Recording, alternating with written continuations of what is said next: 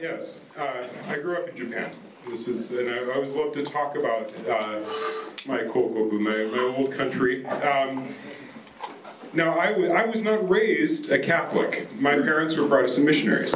And so a lot of this I have come to with adult eyes, looking at things that I had not even been exposed to growing up. There's a lot of the history of Japan and so forth I had. It was really only in my senior year in high school that I first started reading the novels of Shusaku Endo, if you've ever heard of him, a Japanese Catholic novelist. He's been widely translated into English and is definitely worth reading.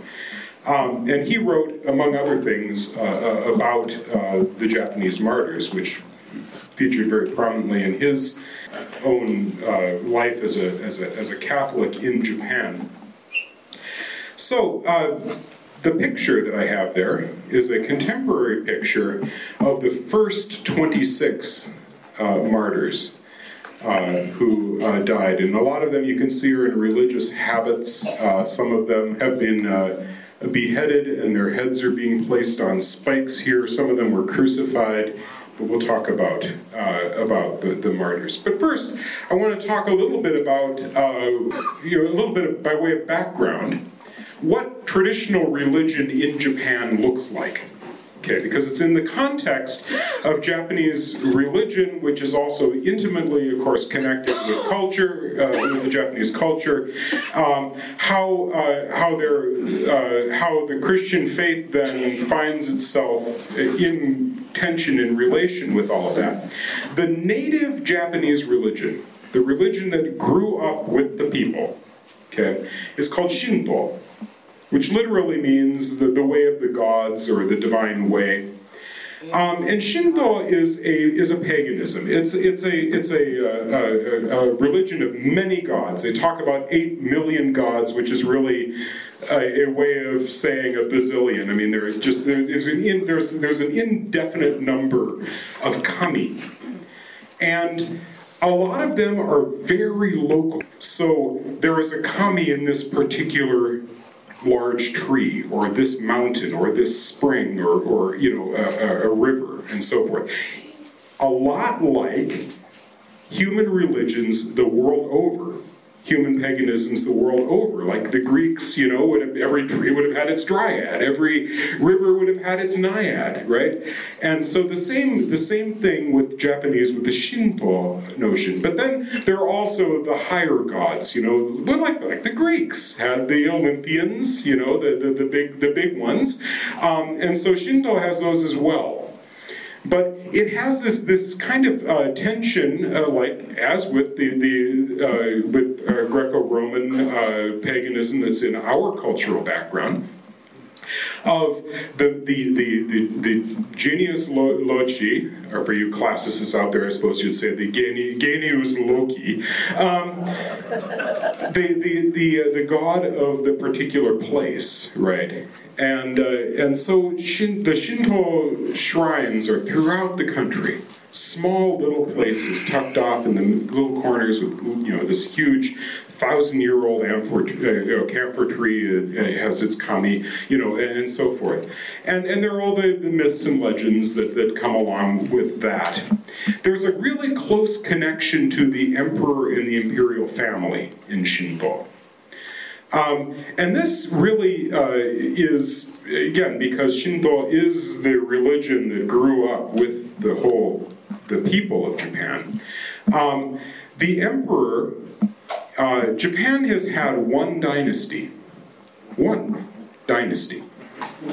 According to tradition, the first emperor was Emperor Jimmu, who began his reign in 660 BC. Now, he's not necessarily a historical figure, and when you think, and he's the great-great-great-grandson of Amaterasu Omikami, the sun goddess, then you begin to wonder if this is, sort of a long ago and far away in a land east of the sun and west of the moon. But certainly the dynasty, the Yamato dynasty, has been on the throne of Japan for a very long time. We certainly know them historically from the 3rd, 4th century and on. So whether it really is 660 BC, so it's 2,700 years, or whether it's 1,700 years, it's still a very, very long time that this dynasty has been in place. The current emperor is, according to the traditional numbering, number 125 in this line. The Shinto, the emperor is the highest priest of Shinto. So he has very much a religious and cultural role. And the imperial family is very much connected to that. And some of the major shrines are connected with things that are, the major treasures are connected with the imperial family. I mean, there is a sword that is never seen, but it is supposedly Jimmu's sword, the first emperor's sword. I mean, these things are ancient things. So anyway, Shinto is connected very closely to the imperial family. Another religion comes in the 6th century, Buddhism. Now, Buddhism is a foreign import. So it was always interesting. My parents, as Protestant missionaries, I became a Catholic as an adult. Would say, my dad, I remember he'd always say, it's funny because I'm talking to people and they're saying, well, Christianity, that's a foreign religion. Yeah, well, so is Buddhism. I mean, it is a foreign religion. And it's introduced into Japan from China by way of Korea. And if you know anything about Buddhism, of course, rose in India with Siddhartha Gautama, the Buddha. And then it spread from there, but largely died out in India. There really are not many Buddhists in India. But Buddhism that spread southward and eastward to Thailand and Burma and Sri Lanka is of a particular sort called Theravada Buddhism. And the Buddhism that moves north into Tibet, China, Korea, and then into Japan is something more that they call Mahayana Buddhism. And it's a different, there are a number of different sects is what I'm trying to get at. Buddhism and Shinto, if we're thinking about it from a Western intellectual kind of standpoint, are mutually incompatible. Shinto is an animist pagan religion with 8 million gods.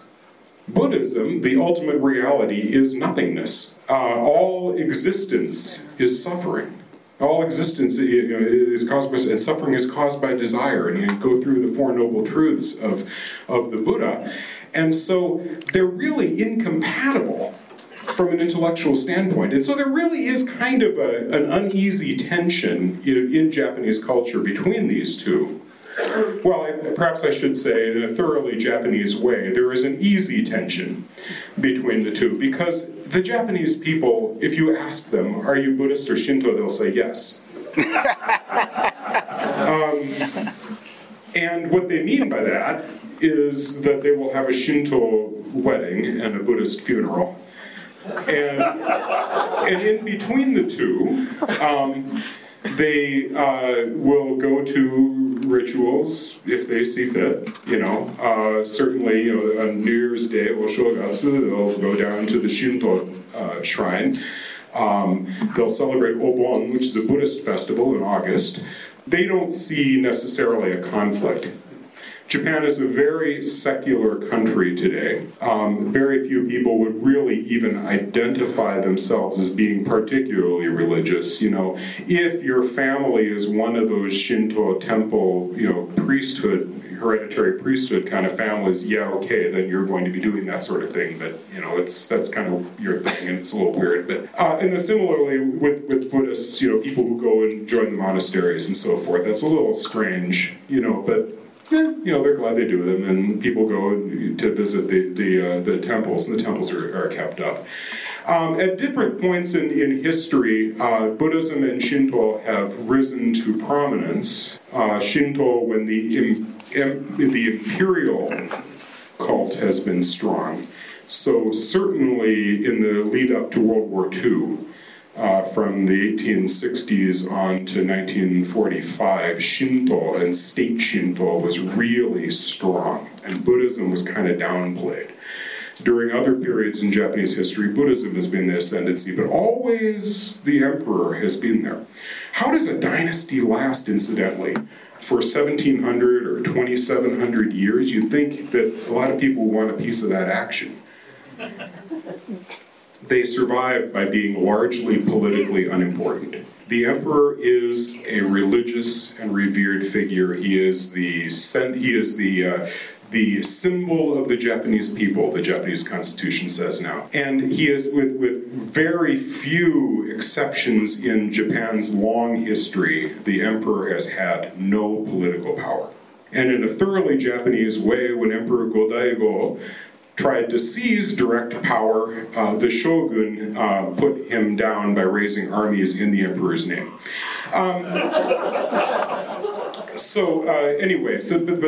But he's still, the imperial family is still very revered and very much a part of the culture.